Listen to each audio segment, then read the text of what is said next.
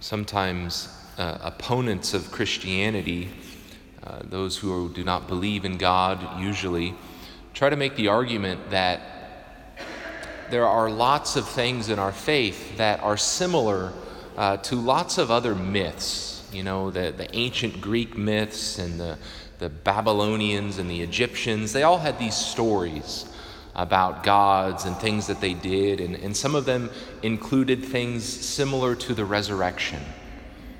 And they argue, well, see, Christianity is just a myth. It's just a story. There's all of these other examples.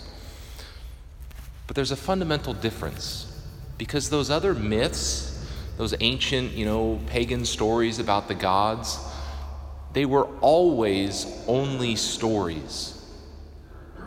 Nobody ever claimed to have been eyewitnesses to those events. Nobody ever claimed to have known those gods and to have witnessed those things happen.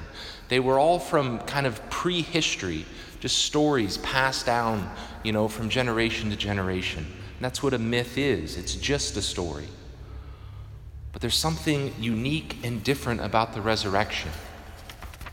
It happened in history. There were people who knew Jesus, who lived with him, who ate with him. And as we hear in our first reading and all throughout the Acts of the Apostles, but God raised him from the dead, and for many days he appeared to those who had come up with him from Galilee to Jerusalem. These are now his witnesses before the people. The resurrection was witnessed publicly by countless people. People who knew Jesus, people who had been present when he was killed and crucified and buried. The resurrection is not a myth. It's something that happened in history, and people really witnessed it. And this is one of the things that makes Jesus utterly unique among all of the different kind of religious founders and religious kind of leaders.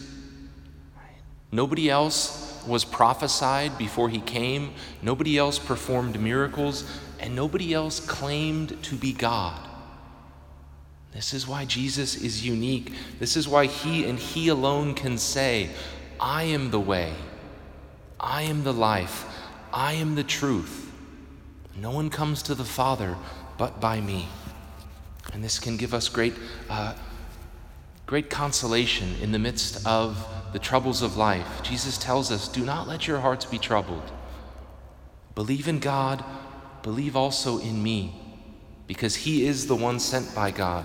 He is the Son of God, the way, the truth, and the life. And through him we can come to the Father.